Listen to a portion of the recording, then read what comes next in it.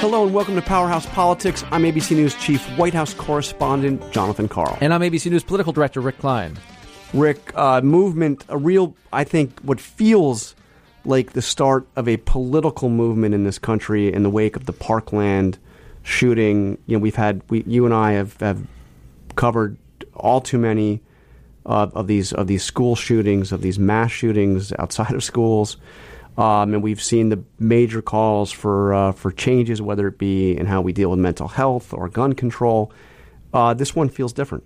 It does feel different. And I would caveat all of it to say that they always feel different until they don't feel different anymore. And the news cycle moves on. But there's a couple of things I think that make this one different. One is you have victims that are high school students. They're old enough to give voice to their concerns, and they've done so very effectively. Sandy Hook, those were grade school kids. They were not able to go on television and go on marches. Right now you have a very visual and visible representation of the frustrations, and they're turning into action in just a few short days, and all in the space of a week.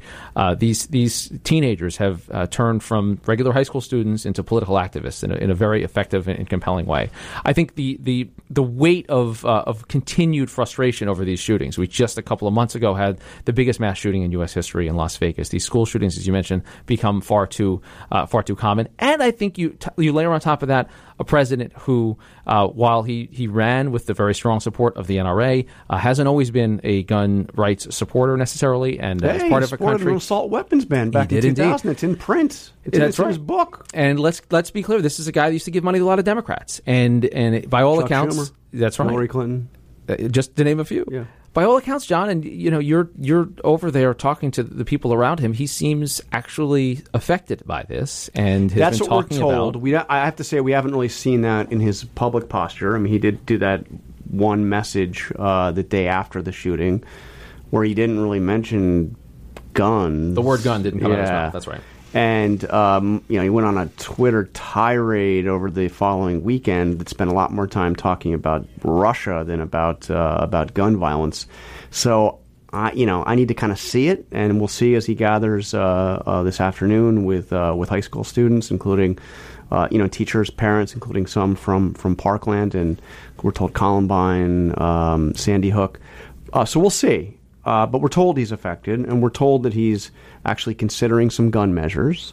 But do you think, and I don't know the answer to this, it's not a rhetorical question, I genuinely want to know your view on this, because I am not sure. Do you think that this president, who boasted about being the strongest NRA supporter ever elected president, but who also, as you pointed out, supported gun control in his earlier political iterations. Do you think that this president is the one that is going to stand up, is going to be the Republican president to stand up to the NRA?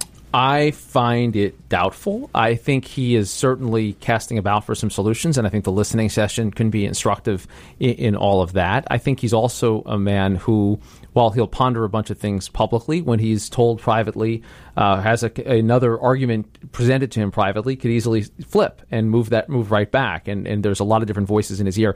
I do want to play, because I think it's worth dissecting what he said yesterday.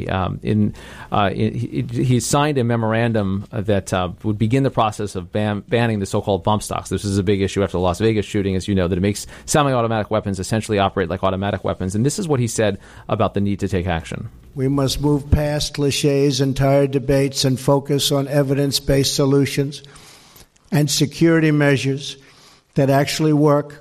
So cliches and tired debates. Now, he's having a listening session. I can't think of anything more cliche. Well, that didn't sound Churchillian. No, it didn't. That's my point. So the cliche... There wasn't a lot of passion. This didn't sound like, going through the motions there, winders. Maybe, It sounded like he was reading something. I think that's right. And I think starting with a listening session, there's nothing more cliched to my mind than that. Well, actually, thoughts and prayers are more cliched than listening sessions in the wake of tragedy. But I think there are certainly some areas where... For the record, I support thoughts, prayers, and listening, just for the record. Is that you're down there? All right. Mr. Karl is on the record. I think he is... He is clearly, as he looks for solutions on this, there are some low-hanging fruit. There's some easy things here. Bump stocks we thought were going to get banned after the last time. Fixing some of the things in the background check system. There's a bill that Senator Cornyn has sponsored with Senator Murphy. So where I see this heading is that President Trump is able to say, I signed historic gun control legislation, but he does it's minor enough that there's a wink wink and a nudge nudge to the NRA and to the Second Amendment base. And the point of fact, Obama failed at all that stuff. Sure. He couldn't do, background checks. I mean, he couldn't pass a damn thing. Now, that's because you had a Republican Congress that was going to oppose him on absolutely anything, especially anything related to guns. Yeah. And I wonder, too, now, a lot of this has to then hinge on the president's own focus, because this comes in the midst of new Mueller indictments and the drumbeat from that investigation. Oh, yeah, those Russian indictments. Yeah. It's still out there. And over the weekend, you could tell, as the president was holed up at Mar-a-Lago, not playing much golf, maybe in light of the tragedy in Florida, very close to his own estate, actually. He seemed to conflate the two issues on Twitter and suggest that maybe the FBI wasn't as focused as it needed to be because they were too busy trying to find Russian collusion. Yeah. That was amazing. I asked Sarah Sanders about that. Let's play a little bit of that. First, a clarification from some of the president's tweets over the weekend. The president doesn't really think that the FBI failed to stop the Parkland shooter because it was too involved with the Russia investigation, does he? I think he was speaking not necessarily that is the cause. I think we all have to be aware that the cause of this is that of a deranged individual that made a decision to take the lives of 17 other people. That is the responsibility of the shooter, certainly not the responsibility of anybody else. So did he mistweet when he said that? 'Cause he's pretty direct. He says, this is not acceptable. They are spending too much time trying to prove Russia I think collusion. He's making the point that we would like our FBI agencies to not be focused on something that is clearly a hoax in terms of investigating the Trump campaign and its involvement.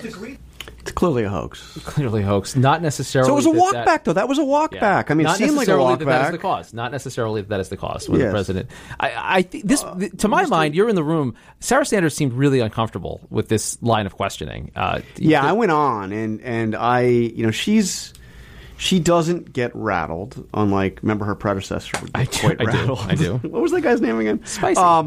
Sarah does not get rattled. She's pretty tough, and she moves things along so quickly during the course of your typical briefing that it's really difficult to get follow-up questions in. But as I pressed, I don't know, something kind of came over. I really wanted to, and believe me, I had like 10 more follow-up questions on this line of questioning. But as it turned from guns and the FBI's mishandling to this question of Russia, I had been struck that shortly before I was questioning her, she said it's very clear that Russia meddled in the election. Now, she also said, of course, the other part, which is no evidence that it had any impact and no collusion, et cetera, et cetera, et cetera. But it was a very direct statement. There is no question Russia meddled in the election. Struck me as far more definitive on that point than the president himself has been, so I pressed the issue. The evidence is there that the Russians I said that interfered the with our Trump election. campaign interfered and But colluded this with investigation it. is obviously about what Russia did, and that raises the question now that you've said the president agrees, the national security advisor says the evidence is incontrovertible. What is the president going to do about it? What is he specifically doing about the fact that Russia interfered with our election and has every intention, we are told, of doing it again? What is he doing about it? Look, just last week, the Department of Homeland Security Secretary Kirstjen Nielsen met with a number of relevant stakeholders. They're discussing this process and going through and looking every single day at the best ways forward. Everybody wants to blame this on the Trump administration. Let's not forget that this happened under the Obama administration. It happened over a year ago. What's he done about it? We have spent a lot of time working on cybersecurity, focusing on protecting the fairness on our elections. And as I just said, the Department of Homeland Security met with state and local officials just over the last several weeks, along with election vendors, to make sure that our election system is secure. Last week, they met with state and private officials on how best to secure the election system from foreign interference. We're not the only targets of foreign interference, and we're working with our allies on the daily basis to make sure that we're following best practices. This has been a topic of conversation with multiple foreign heads of state. President Trump and the administration have made it clear that interference in our elections will have consequences, and we're going to continue to impose consequences in response to Russian cyber attacks. Just last week, we called out Russia by name. It was one of the first times that you've seen something like that take place. We're going to continue doing things like that. The president hasn't even criticized Vladimir Putin about this. He hasn't even called out Putin. He criticized Obama. He criticized the FBI. He didn't even criticize Vladimir Putin. He has been tougher on Russia in the first year than Obama was in 8 years combined. He's imposed sanctions. He's taken away properties. He's rebuilt our military. He has done a number of things to put pressure on Russia and to be tough on Russia. Just last week, there was an incident that will be reported in the coming days in another way that this president was tough on Russia. So she did seem a little flustered there, but and what the heck was that? I mean, just last week there was an incident that will be reported in the coming days. I mean, it was almost like read into the 8 ball, you know. My first thought was that's like, oh, my girlfriend will tell. My girlfriend who lives in Canada that you haven't met yet. Yeah, it's out there. She's great. Yeah, she's. I think look, in the president's own mind, it does come down to toughness often, and it's easy to dismiss what he's saying. But in point of fact, he's actually done things that are tougher on Russia than his words are on Russia. He doesn't say bad things about Vladimir Putin, but if you look purely at the actions of this administration, Putin probably isn't all that happy with everything he's seen. But none of that squares with what the president continues to say, not just about the Russia investigation, but about Russia generally. And that to me makes these answers very awkward and will continue to be awkward. That we have been told repeatedly by everyone up and down the intelligence agencies, inside and outside government, the Russians meddled in the election and are doing it again. They're doing it again actively now. This should set off big sirens. The special counsel's indicted a bunch of Russian actors for various practices, and this was a major concerted effort. And the president continues to say that any investigation of that effort is a hoax and does not say bad things about the man behind the effort, Vladimir Putin. Those things just on their face are tough to explain for the White House. Yeah, it is striking, and this is on so many things involving this White House. You have what this administration is actually doing, and you have what the president is saying. And I think you can make a case, and we can debate this, but you could make an argument, I think a legitimate argument, a debatable one, but you can make an argument that this administration has been tougher on Russia than the Obama administration. Now, before you jump all over me. What are you talking about, John? I think you can make an argument. You can look at, Syria is one example. Both administrations were faced with chemical weapons attacks in Syria, a client state of Russia, obviously, and Obama blinked, Trump bombed. He's shipped offensive weapons to Ukraine, something that is something the Russians are very upset about, and that Obama refused to do. Obama was very tough rhetorically on Vladimir Putin. He did lead the effort to impose sanctions along with our European allies in the wake of the Crimea invasion. But other than that, I think you're a little hard-pressed to find a place where President Obama took an actual fight of substance to Vladimir Putin. Now, all of that said, there is this oddity, and it is an oddity, that this president says nothing critical of Vladimir Putin. It is mind-blowing. He doesn't even do the Obama body language thing or the side-eye thing. Oh, he does his all smiles. Yeah. And the shot in the Oval Office with Kislyak and Lavrov all yucking it up and laughing. I mean, he seems to pal around with the Russians. His administration takes some tough measures. Now, I know you're about to mention it, so I'll sanctions. Okay, so sanctions. Yes, it's true. Now, we've heard from Mnuchin and we've heard from Tillerson that the Russian sanctions are coming. And they haven't rolled back, by the way, the sanctions that Obama imposed. And by the way, sanctions that Obama imposed, and I'm surprised he didn't already yell at me about that, but he imposed them after the election. The president didn't do anything actively to prevent the Russian meddling during the election, and we had evidence. Well, nothing happening. publicly. No, there were measures taken, but they didn't happen publicly. We don't know what was. We don't know everything. We don't know what we don't know. Right. We don't know what we don't know in this case. I think in trying to figure out the conundrum of President Trump, he clearly has respect for Vladimir Putin just as a strong human being and someone that he feels like he gets, that he kind of speaks the language of. But if rides that horse, right? You know. If Putin's goal, and President Trump I think would agree with this, and Obama would as well. If Putin's goal was to create and sow discord inside the American political process, man, did he win. The president tweeted that. Have you been reading the president's tweets again? He tweeted every exactly that. Well, but exceeded beyond his wildest dreams, I think, is what the president said.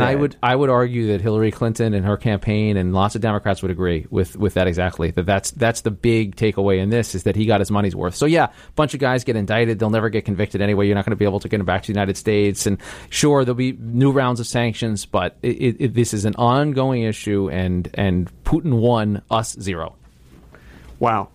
That's pretty good, Rick. All right, we have to take a quick break. When we come back, we're going to be talking to a Republican candidate for Senate out in Arizona who is making a lot of waves, Rick. We'll be back with Powerhouse Politics in just a minute. Are you hiring? Join the over 3 million businesses that use Indeed.com for hiring. You can post a job in minutes and manage your candidates from an easy-to-use dashboard. Post your next job on the world's #1 job site, Indeed.com. Are you feeling limitless? I don't think I've ever told this story publicly on the air anywhere, but I'll tell it now. Welcome to No Limits. I'm Rebecca Jarvis. Are you a psychiatrist? No. Each week, we're taking an honest look at success and how to get there with the boldest, most influential women in the world. Jessica Alba, Ariana Huffington, Issa Rae, Barbara Corcoran, Robin Roberts. Welcome to No Limits. Listen on Apple Podcasts, Spotify, or your favorite podcast app. There's no limits. All right, joining us now in Powerhouse Politics is Kelly Ward, candidate for Senate in the great state of Arizona. Thank you for joining us. Oh, it's great to be with you guys. So let me ask you, I know Steve Bannon was out there introducing you when you launched your candidacy back in October, but President Trump has not endorsed you. In fact, I see him spending a lot of time around Martha McSally. Of course, he's been tight with Sheriff Joe Arpaio. The Republican senators from your state, the current senators, Jeff Flake and John McCain, kind of paint you as out of the mainstream, as an extremist. You don't have any support from that part of the Republican establishment either. Can you really win this without the support of Donald Trump? Oh, we really are winning in Arizona. You mentioned Martha. She's definitely in the mold of John McCain and Jeff Flake. That brand of politics has been rejected in Arizona. We saw that with Flake. I was up by 30 points on him in October, and he decided not to seek re-election because people are looking in Arizona and across the country for bold, fresh leaders, true conservatives who will go to Washington, D.C.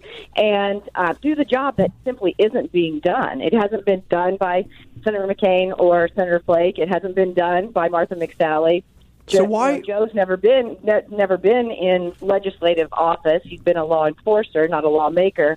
So the path is set for me to be able to become the next senator from Arizona. But why is President Trump refusing to support your candidacy?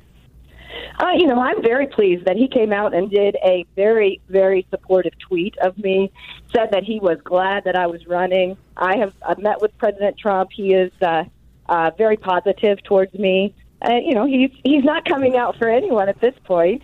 Then the most important the most important endorsement that you can get is from the voters. And I definitely have that. All right, before I know Rick wants to jump in here, but one quick one on the issue of the day. We now hear out of the White House that the president, first of all, has taken action to ban bump stocks. We're told he's in favor of raising the age in which you can buy an assault weapon. We're also told he himself has talked about strengthening background checks. Is it time for some sensible gun control in the wake of this tragedy, yet another mass shooting in America? You know, it's a heartbreaking event. When you look at the faces of those kids who were involved, the parents who lost their children, and even when you look at the shooter, your heart just has to break because we've fallen down as a society. We let that kid down. He's been crying out for help basically for his entire life, and he's been pushed aside and pushed aside and pushed aside to the point that he created havoc and committed this horrific act. And, what I think we need to be looking at is the mental health issue, not only in the adult population, but also in kids. We have to be trying to find ways to connect people so that they don't feel that utter loneliness and that just the despair that is playing on that kid's face. We have to also be looking at bullying behavior and finding ways to root that out so that our kids are growing up in a safer, healthier, happier environment so that we don't get to this point again and again and again in our country. But as you know, President Trump has already said he wants to go bigger than that. He said yesterday, we want to move past cliche and tired debates. He's got this listening session at the White House today already. As John mentioned, he signed this memo beginning the process of banning bump stocks. There's talk about changing the age where you can purchase assault-style weapons like the AR-15 that was used in this shooting. He is talking about expanded background checks. Are you on board for the kind of solutions on the gun side, leaving aside mental health side, for the kind of gun side solutions that President Trump is talking about? You can't leave aside the mental health side. I'm taking that as a given. I'm taking that as a given that you're on board for that, because you mentioned it. But the people who are committing these acts obviously have significant problems. They're not law-abiding gun owners, members of the NRA. They're outside the norm. And so we have to figure out the cause. As a physician, I want the evidence that we can start looking for the cause so that we can start finding a cure to this. And, I'm a proud supporter of the Second Amendment. I think that the American citizen has the right to keep and bear arms to protect themselves and their families. And we all know that if someone wants to commit mayhem, they don't have to have a gun to do it. They can do it with a car. They can do it with a truck. They can do it with a bat. They can do it with a knife. And so we have to get to the root of the problem, and the root of the problem is mental health and mental illness. So just to be clear on it, is that a no to any new gun control measures, any new restrictions on gun ownership or the ability to purchase firearms? I think that we can look at the existing laws that we have on the books and see what's working and what's not. But making new gun laws doesn't seem to do much for the criminal or the mentally ill. It just seeks to make it more difficult for law-abiding gun owners.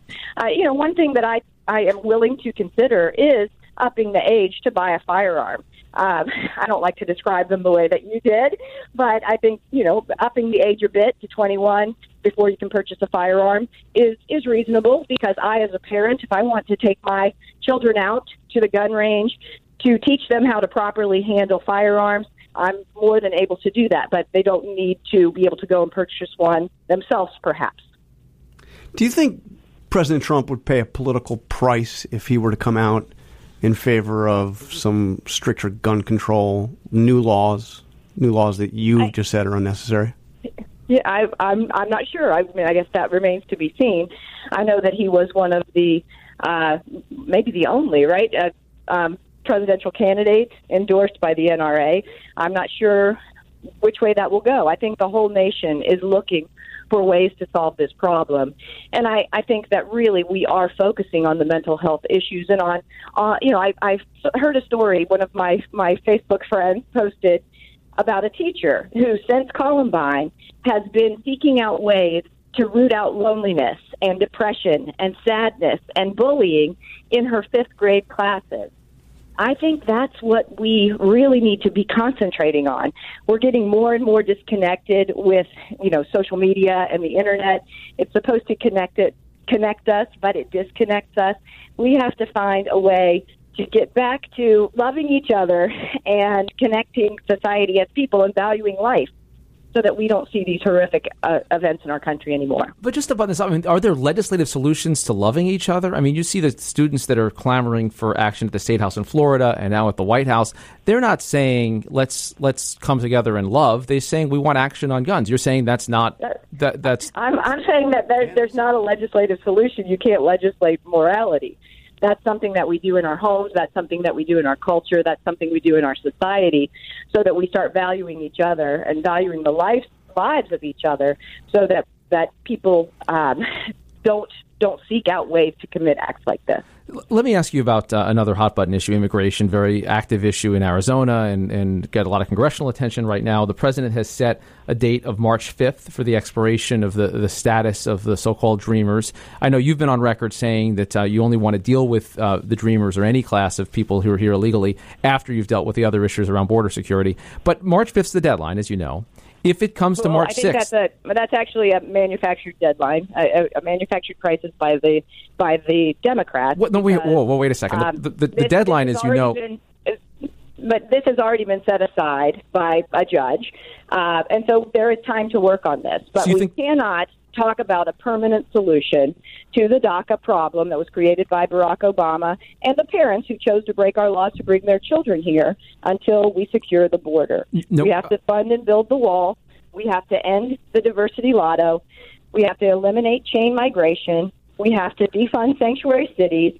And we have to implement E-Verify so there is accountability for employers. And once we do that, then we can, and only then, can we start talking about a permanent solution for that population. As you know, in the meantime, March 5th... I'm fine with a temporary solution to allow them to continue to work, to continue to go to school, to live without being in fear while we secure our border. March 5th, as you know, is President Trump's deadline. He set that deadline, not any courts, not the Democrats. If it's March 6th, and the president says they are not here legally, should they be deported? I don't think you can paint any population with a broad brush. I know that we hear all the time that everyone wants a solution to DACA. Well, maybe that's true, but some people want full deportation, others want full citizenship, and everything in between.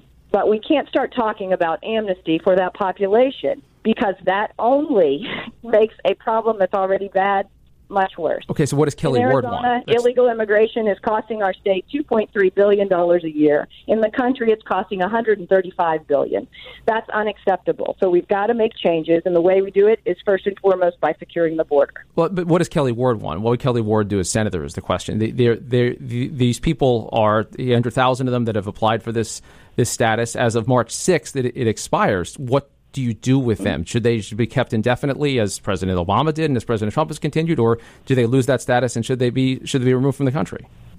Well, obviously, what I just said was I would propose a temporary status where they're able to work and go to school and live without being in fear, as we propose a clean bill to secure the border.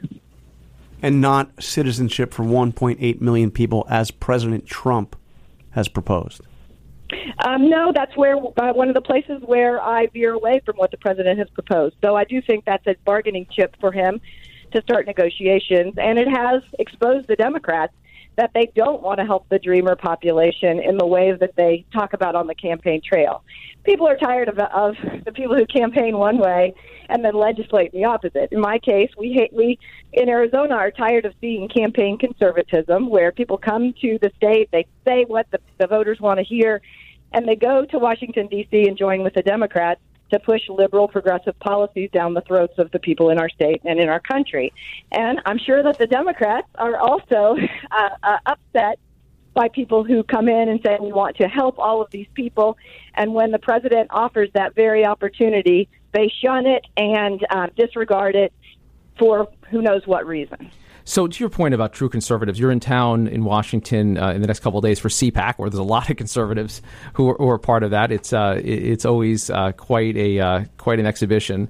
To the point about conservatism, though, broadly, you have President Trump, as you mentioned. He has offered up the potential for citizenship for these undocumented dreamers. He is now talking about new gun controls as part of something he might support, and he's presided over a tax cut that was a major increase to the deficit, and a big spending bill where he linked arms with the Democrats over the objections of a whole lot of conservative Republicans, as I'm sure you know, in getting this spending deal.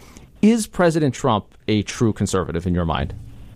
I don't think that President Trump ran as a conservative. He ran as a Republican. He ran as someone who was going to offer something different than what we've had for decade after decade after decade.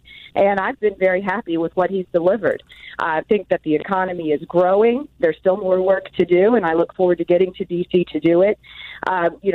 He's said that we do not want Obamacare. We don't want socialized medicine. As a physician, as a person with a master's in public health, as a person who's been involved in medical education for years, and as a person who's made health policy as a legislator, I can't wait to get to Washington, D.C. to continue to work on that problem that the Obama administration created. We had Senator Rand Paul in Arizona just last week because he endorses me, and he knows that we need conservative reinforcements for the president, for Senator Paul, for people like Senator Lee and Senator Cruz. And, he said it makes a difference who you send up there. If they don't have the courage of their convictions, there'll be a rubber stamp for leadership. Kelly will not be afraid of the establishment, and they will not boss her around, and they will not tell her what to do. That's what people in Arizona are looking for. But did I hear you? Did I hear you say President Trump is not a conservative? I don't think he ran as a conservative. No, but I'm asking you: is President Trump a conservative? I think he's done a lot of conservative things. I don't know. You'd have to ask him how he describes himself. I describe myself as a liberty-loving, constitutional, conservative Republican, and I think we need more of those in Washington. All right, just one last question. We know you have to get back. You got a lot of campaigning to do. A lot of people were a little taken aback when you said that John McCain should resign shortly after we learned of his cancer. Some people thought that was a little bit abrupt, maybe a little classless. I'm wondering where your thoughts are on that now. I mean, John McCain is somebody who's obviously served his country. He's a war hero. He's got a career of public service in Congress, serving the people of Arizona. Shouldn't John McCain be given the time to decide on his own terms what he does in terms of his seat? Well, of course, my thoughts and prayers go out to Senator McCain and his family as he's battling this terrible, horrific, debilitating cancer. And I hope that he has comfort and peace. Right now, what I'm focused on is the race that I'm in. I'm getting to Washington, D.C. to do the job that the people of Arizona and the people of our country want done. It isn't being done right now, and I look forward to getting there and doing it.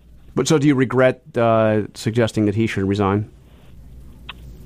Well, unfortunately, some people have wrongly tried to tie Senator McCain's health issues to my political disagreements with him. No, I'm asking about what you said. Separate matters.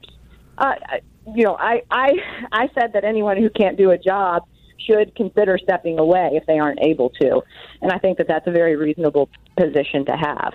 I think this is something that Senator McCain is going to have to consult with his doctors and his family and decide. And I'm not going to speculate on what he should or should not do. All right, Kelly Ward, candidate for Senate for the Republican nomination out in Arizona. Thank you for joining us on Powerhouse Politics. Thanks for having me. So, seemed a little walk back on the McCain stuff. Yeah, I think I'm being careful a little bit on that. But she makes a really interesting point, I think, about how the Republican Party has moved and the fact that Jeff Flake is as unpopular as he was and forced out there. McCain and Flake are these towering figures in Arizona politics and particularly for Flake, a newfound big national voice in Republican politics in Washington. But you've got the three biggest candidates in that for that Republican nomination: Kelly Ward, Martha McSally, the Congresswoman, and Joe Arpaio, the sheriff, former sheriff of Maricopa County, who's very close to President Trump. They are all competing to be as close to Trump as they can be. None of them, I would posit, want the endorsement of either McCain or Flake. Really interesting when you think about it. This is not some battle toward the center or toward the legacy of John McCain. It's quite the opposite. It's a battle to be a foot soldier for President Trump that's playing out in the Republican primary. It's quite a late primary, by the way. It's end of August in Arizona, so they have a lot of time to figure it out.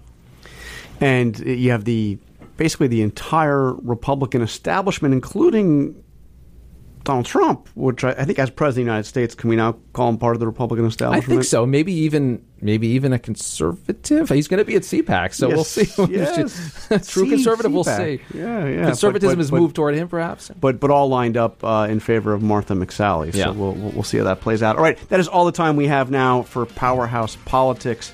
Our thanks to Avery Miller, David Ryan, and the entire Powerhouse Politics team. We will be back next week, if not sooner.